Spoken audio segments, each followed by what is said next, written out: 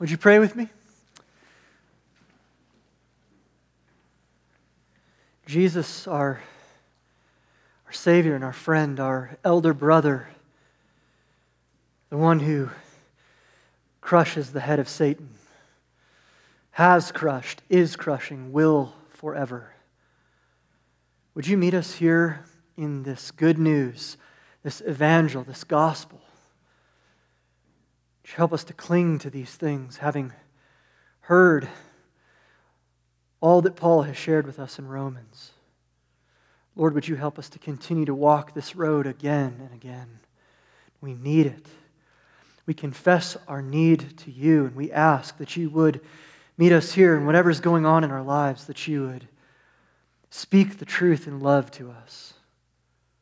Root out wickedness, sin, and brokenness. Do surgery on our hearts, but build us up.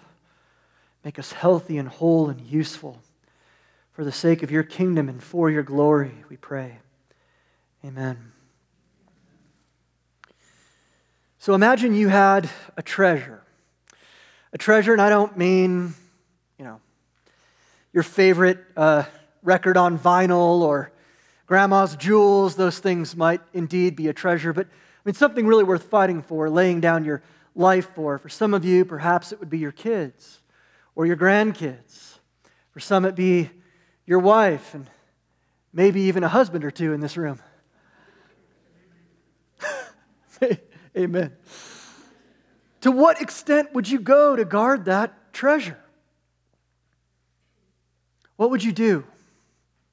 What would be worth the cost to guard that thing that you love so dearly? And the other day, I came home. No one was at my house, just me and my cockapoo. And I heard rumbling downstairs. Garage door was open. And I kind of freaked out for a second. Has this ever happened to anyone else? I thought maybe someone was trying to get into my house. My house? I don't know why. We don't have much. But, I immediately found myself with my heart racing, on the verge of giving myself a condition, fork in one hand, essential oil in the other, to ward off the hooligans, I don't know. And it was just this thought of man, if my kids were home, if my wife was home, there really isn't any extent that I wouldn't go to guard the things that are most dear and most precious to me.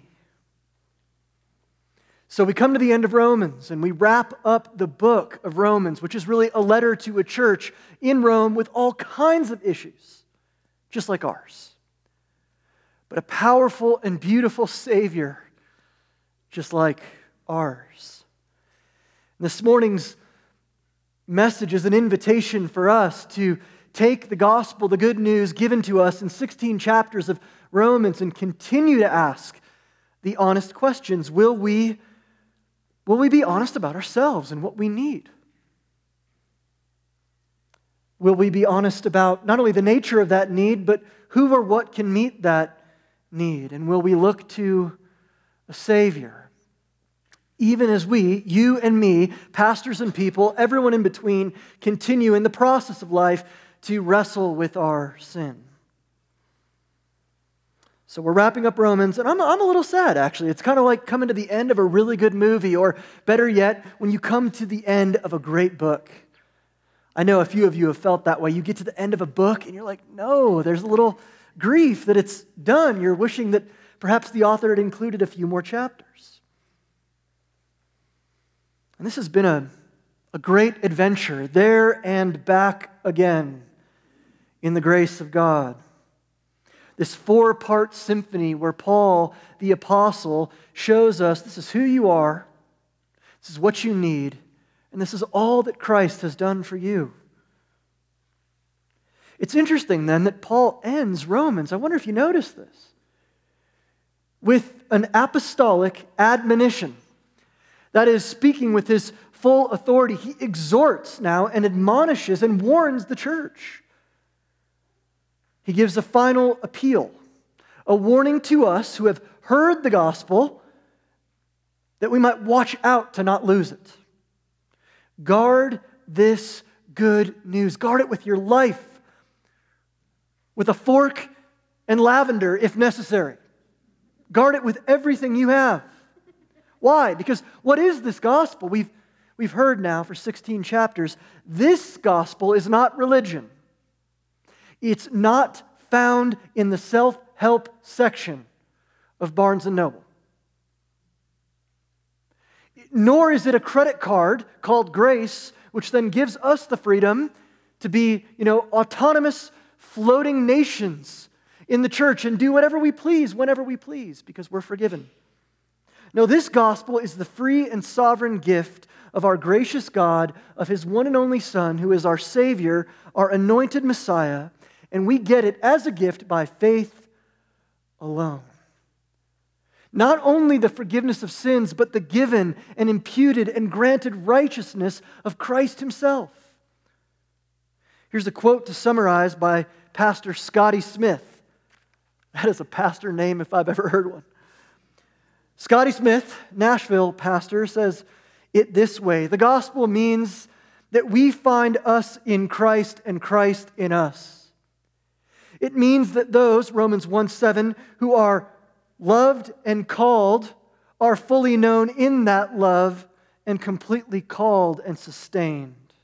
There is no condemnation for our sin, and Jesus' righteousness is now our own. We are the ones who are adopted by Abba, our Father, and married to Jesus our Lord, confident that the Spirit's sealing, indwelling, and intercession is sufficient to unify us as a church and to bring us home. If that's true, there is a reason to be here today. If that's true, there is a reason to be in this building today together with the challenges of our life, with the differences that we share, brokenness and wounds from our past. If it is true that Jesus has come and died for sins and to raise us from the dead with the full power of His own righteousness, to herald through this body the new creation and the new kingdom, the new city and the new world, as we are filled and leave and go to love our neighbors in Santa Fe, there's reason to be here today. That's why Paul is so jealous for his children, these children in Rome that he's never even met. He's so jealous for them to remember that they are loved and called, to not lose the gift that they have been given. You can almost hear Paul here. Don't lose the gift. You never graduate from this. You never graduate into deeper matters. In fact, it's the opposite. The more that you study the Old Testament and the depths of the New, the more you see that, yes, all these things are fulfilled in Christ. So his main point and our conclusion: guard the gospel. Guard the gospel. Let's start with why. Why do we need to strive so hard to guard the gospel? Why is this so important? Why couldn't Paul just say, look, you heard it, you read it? I mean, they probably would have read, can you believe this? The entire letter to the church in Rome in one sitting.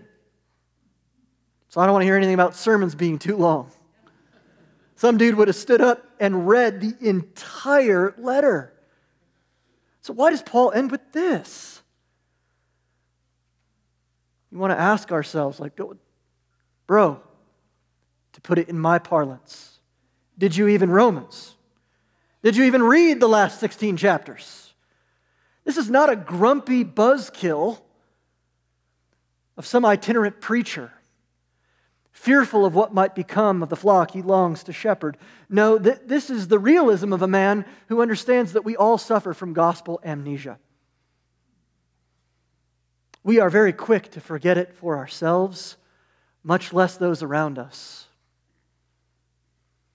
And so Paul wants us to remember and recall what we have heard, to continue to acknowledge that yes, we are in Christ, and the old man is being put to death, the new man is coming to life, but man, we're sinners. We're sinners, as Martin Luther so wonderfully said. And I quote perhaps too frequently, we are hopelessly meritorious. We are so prone to hear the gospel and then seconds later turn around and forget it and go back to the vomit of the law, a dog returning to its vomit, as if there's something in the law itself that can save us. And then getting frustrated because we tried and God didn't keep his end of the bargain, we swing the pendulum from law to license. Now I'll just do what I want because what's the point anyway? Paul knows our tendency to do that. We are being recreated in the image of God through Christ, and yet still we struggle with sin as we walk this earth. Now, sin does not mean you are as bad as you could be, or the world is as bad as it could be, and we should all walk around like a bunch of moping Eeyores, preaching our pessimism from the mountaintops. No. What it means is that ultimately, if it were not for God's grace, if He did not intervene, if He did not resurrect dead people, that we would ultimately, and at the end of the day, love ourselves more than we love anything else, and be about our own glory more than anything else, and make ourselves our own gods. That's what it means to be a sinner. It's a simple admission, and if you're a Christian this morning, this is the heart of our gospel. If you're not a Christian, I'm so glad you're here because this is actually good news. I can't save myself means I don't need to earn my way to God and have guilt and shame heaped upon me when I fail at being sufficiently religious. No.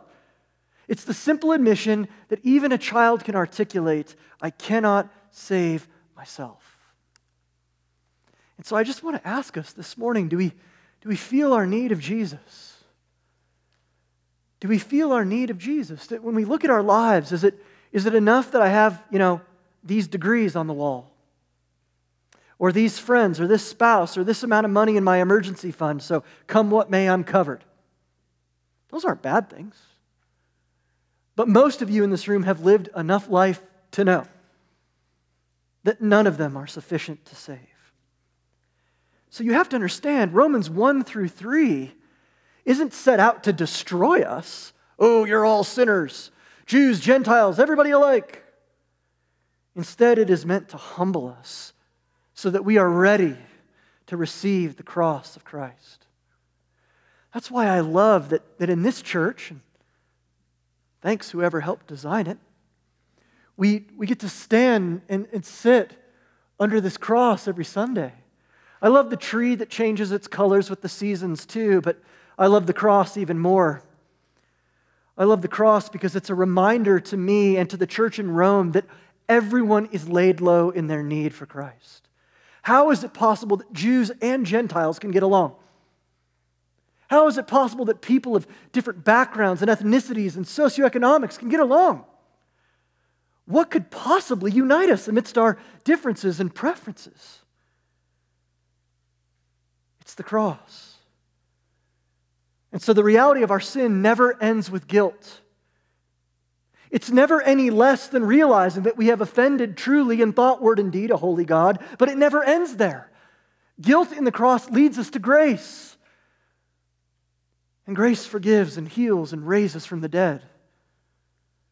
And overflows then in a life and in a corporate life of gratitude. That's why we need to guard the gospel. Because the moment that you asked Jesus to be your Savior and acknowledged that He was the King, you didn't just float away into heaven like Enoch. And now you're without sin and without problem and you're basically perfect. No, you're still human, all too human. We need His grace as much as we ever have. In Romans chapter 4 through 8, Paul wants us to remember that as sinners we are prone to substitutes. As John Calvin wisely said, our heart can be like a factory of idols.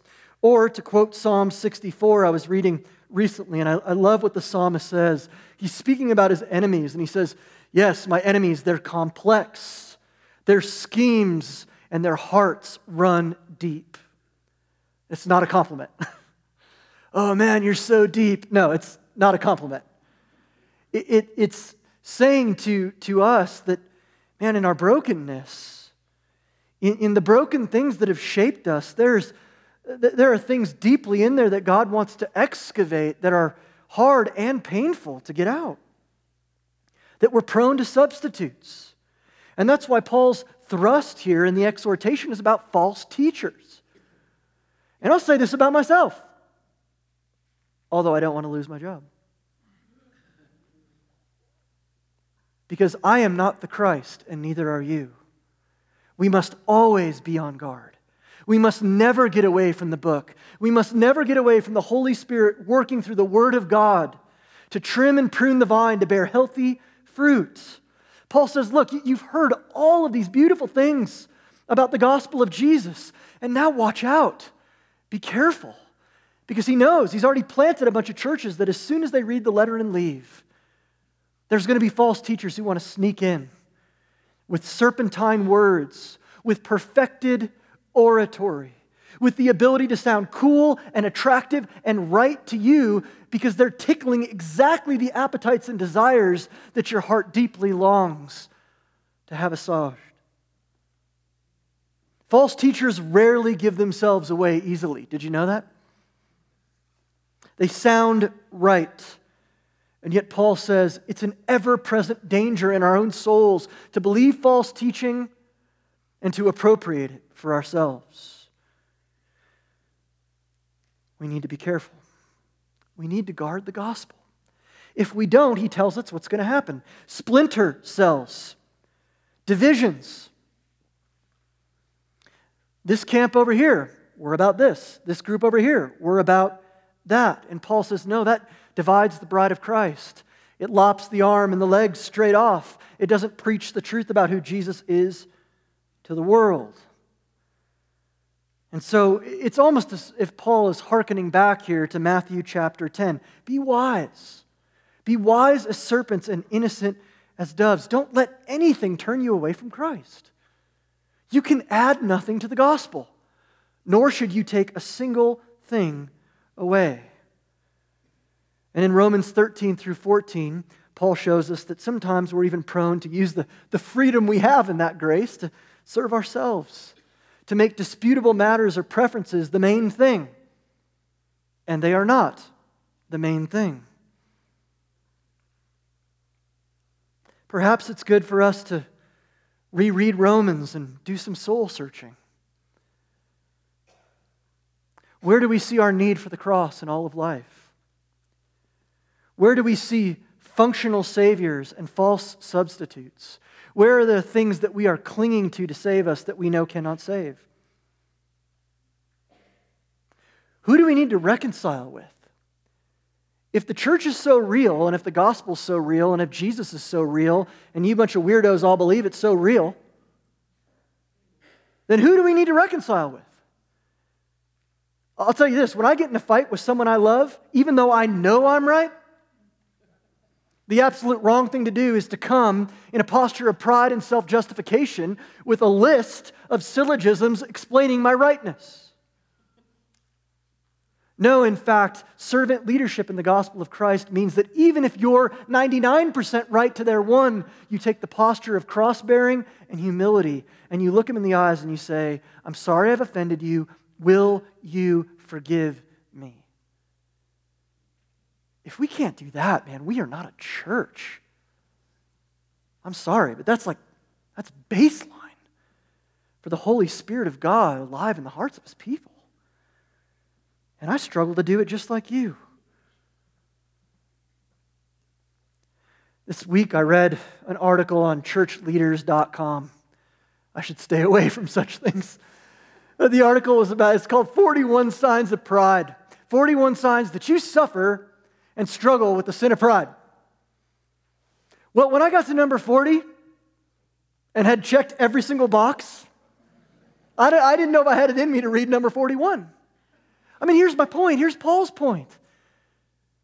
As those who suffer with gospel amnesia, we need to have a realistic appropriation of ourselves. We need to be honest about these struggles so that we can deeply receive Christ's help in each and every one of them. We need to be bold enough and brave enough in community to ask the question, what leads us away? What idols in the 21st century, 2019, United States of America, beautiful place, wonderful place, best place that's ever been. What things tend to turn our eyes from Christ to other hopes, to other joys, to other promises? Where do we see the danger of diluting the promises of God? Paul moves us from the why, which, having read Romans, is rather obvious, to the how. And here I think he hits on two really important things. The first is that we do have a responsibility to watch out. We need to guard this gospel by practicing the guarding of it in this community. I love that the church is to be a hospital. Would you guys pray with me? Could we pray for 2020? Could we pray that this place would be more of a hospital? More of a place where those who are hurting and in need and messed up can come and receive help? Not condemnation. You went to the emergency room with a broken arm. Oh, yeah, name, date of birth. Okay, good. Why'd you do that to yourself? Ridiculous. Ridiculous. And yet, is the church not that way so often? I see it in my own heart.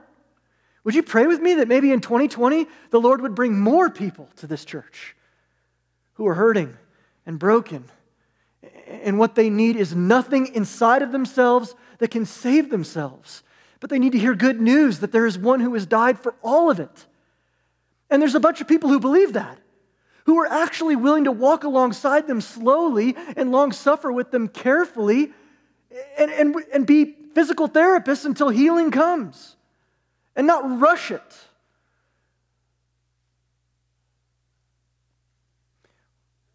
We need to watch out. And watch out doesn't mean that we look upon one another with suspicion, but we understand that we're each in a process of being sanctified, made holy, set apart for the use and the gifts of God that He has given us. We're here to build each other up. And Paul said there's two big things you need to watch out for. The first is division and then doctrine. Division and doctrine, and the gospel has such a great answer for both. First of all, we are united in no preference but in Christ. That's why in our tradition, the Reformers have always spoken about and spoken loudly about Reformed Catholicity. That is why when we confess the Apostles' Creed with millions of other Christians around the world every Sunday, in many different languages, we say that we believe in one holy, Catholic, lowercase c church. Because we are Reformed Catholics. Catholic means universal. We're a part of the universal church. And as much as I have love and appreciation and respect for denominations, there will be none in heaven. There will be no secret handshakes and pointy hats and white smoke rising and Presbyterian Scottish clans fighting over which color of tartan they like better. There will only be all of us gathered around the throne of Jesus. Can you imagine? From every tribe and tongue and nation, praising God and being unified in the only thing that can unify, Christ Himself. So we are people of unity. And because it's only Christ that unifies, we have to learn to discern anything that threatens that gospel. Jesus plus anything will ultimately come to nothing. There is nothing there for you that saves. Jesus plus anything will ultimately come to nothing. We cannot add a single drop of blood to the finished work of our Savior. We're a unified people, and we're also people of doctrine. Paul says, be careful, watch out. Watch out for teaching and doctrine. Now, that doesn't mean be doctrinaire. I think if you've come to Christ Church for a little while, you know we're not doctrinaire. In fact, we did that funny little poll a while back. I don't think I did it in the second service, but let's do it now. Y'all missed out. It was only in the first service. Let's do it now. If you have a background in the, quote, PCA, or Presbyterian Church in America, if you have a background in the PCA, raise your hand. All right, all 6 of you. Woohoo! Yeah. Woo! Now look, I'm in the PCA because I want to be. Denominations are fallible. I appreciate our denomination. I'm glad to be a minister in the Presbyterian Church in America. I'm glad for checks and balances on power, and so are you. That's what it means to be Presbyterian. But man,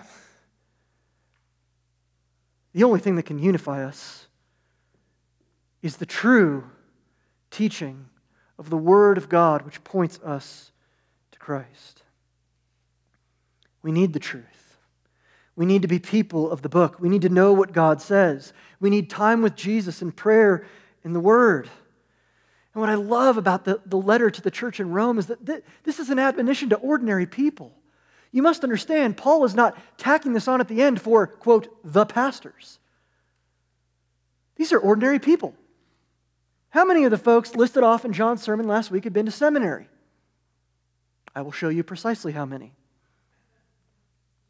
That's why my job and John's job and the work of the elders is not to do everything. Even if all we had were the people in the front row, I still wouldn't be able to do it all. No. The work of the pastor is to equip the saints for the work of ministry. It's so that ordinary people, trusting the truth of God, can serve the Lord.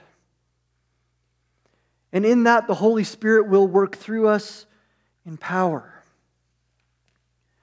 Again, I was convicted as I read this. If Paul wrote a letter to Christ Church Santa Fe, would your name be mentioned? Would mine? Are we known? Are we serving? Are we loved? Are we a part of what God is doing here? Again, I intend no hate and no condemnation with this, because we live in a day and age when we are pulled in a million different directions at every age and stage of life. But let me just challenge us. Lovingly, as our pastor, let me challenge us, and I'm all over this text, so it's for me too. If our lives are too busy to be like the ordinary Romans, conquering division, loving doctrine, serving the church, if we're too busy, that might be the Holy Spirit saying it's time to recalibrate. I am not asking you to be in 48 different Bible studies. Please do not do that. The last thing we need is like souped up, super religious Christian people who live in a bubble. We need people who are filled with the grace of God going out into Santa Fe, opening up their tables to their neighbors. But man, folks, I feel like we need to consider these questions. I think if the Holy Spirit is going to work through the gifts that He's given us as the church, we need to take the restrictor off. And I wonder if you would agree with me and pray with me that we want this. I've been thinking a lot about the new year. I want to see the Holy Spirit of God work in and through us in ways that we go, it had to be God. It had to be God. You know, no amount of funding and finance and preachers and good-looking congregation and no amount of any of that could have done this. This had to be the work of the Holy Spirit. An example of this for me recently, just feeling the power, as it were, has to do with my shower at home. My brother Matt in the back row helped me out with this. I was complaining to him at dinner about how the shower's okay, but the water pressure isn't great. And I'm like, look, I can barely change a light bulb. He's very handy. And one thing I learned is that you don't touch anything that has to do with water. Okay? And he kind of looked at me and goes, bro, all you need to do is just take the restrictor off. What? What? And I'm like, I don't know if I can do this. I mean, what amazing tool set will this require? He's like, bro, screwdriver. All you need. Pull the thing off, look for a deal with a hole, pop it out. My life has been forever changed. I'm just going to tell you. Now it is every day in the Schnee Spa of glory. Back massage, and before you get on me about the water and all that, if I'm doing anything wrong, do not tell me. Because I will not change. I am free man in the shower now. But man, that is what I long for the Holy Spirit to do here. And if we ever move away from the gospel, it's 1,000 different restrictors that we put on the work of God in this place. That's why we have to guard the gospel. It's not just negative, it's positively removing every restrictor so that the Holy Spirit can do what He's promised to do, which is that if Jesus Christ will be lifted up, He will draw all men to Himself. Not because we're good enough and smart enough and have it all together and prim and proper and collared shirts and Sunday mornings, but because Jesus is our Savior and our help. And there is good news. That's why Paul ends with such gushing praise. This longer than normal doxology that he begins with, now to Him who is able. We know we need to guard the gospel. We know that we sin in thought and word and deed, and we know that we struggle. And we even know how. We hear, watch out, avoid false teachers, be careful, be wise, discern, push back against the bad fruit of division, love healthy doctrine.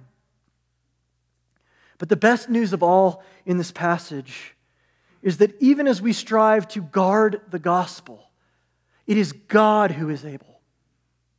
It is God who crushes the head of Satan underfoot. It is God who does it all from first to last. It is God's Son, Jesus, who is the head of the new humanity, who is the head of Abraham's family, who is the just and justifier, who is the one who fulfills all prophecy, who is the second Adam himself, who is God's Messiah, not just for a group of ethnic Jews, but for the entire world. So as we strive to guard the gospel, because we must, here's the best news of all. It's Jesus in the gospel who guards you.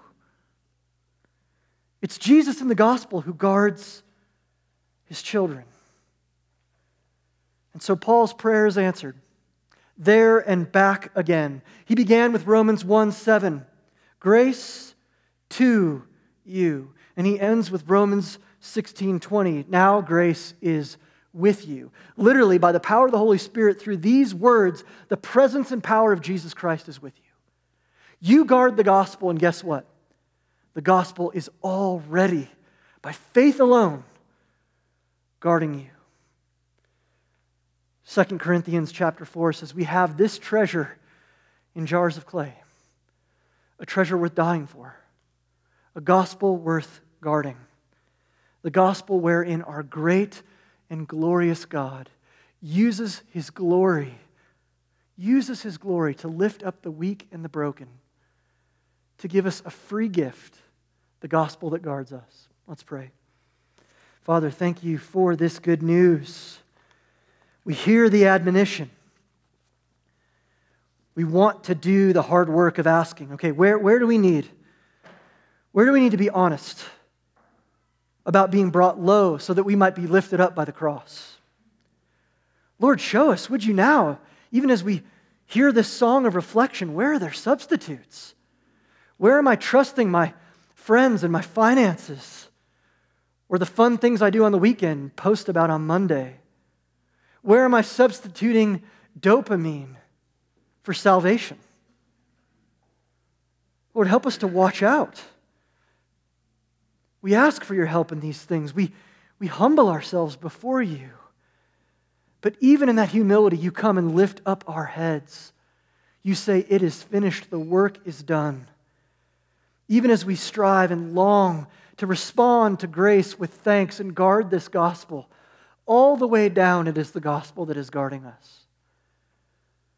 Oh, Lord, now to you who are able to do all of this, may you receive glory forever. Amen.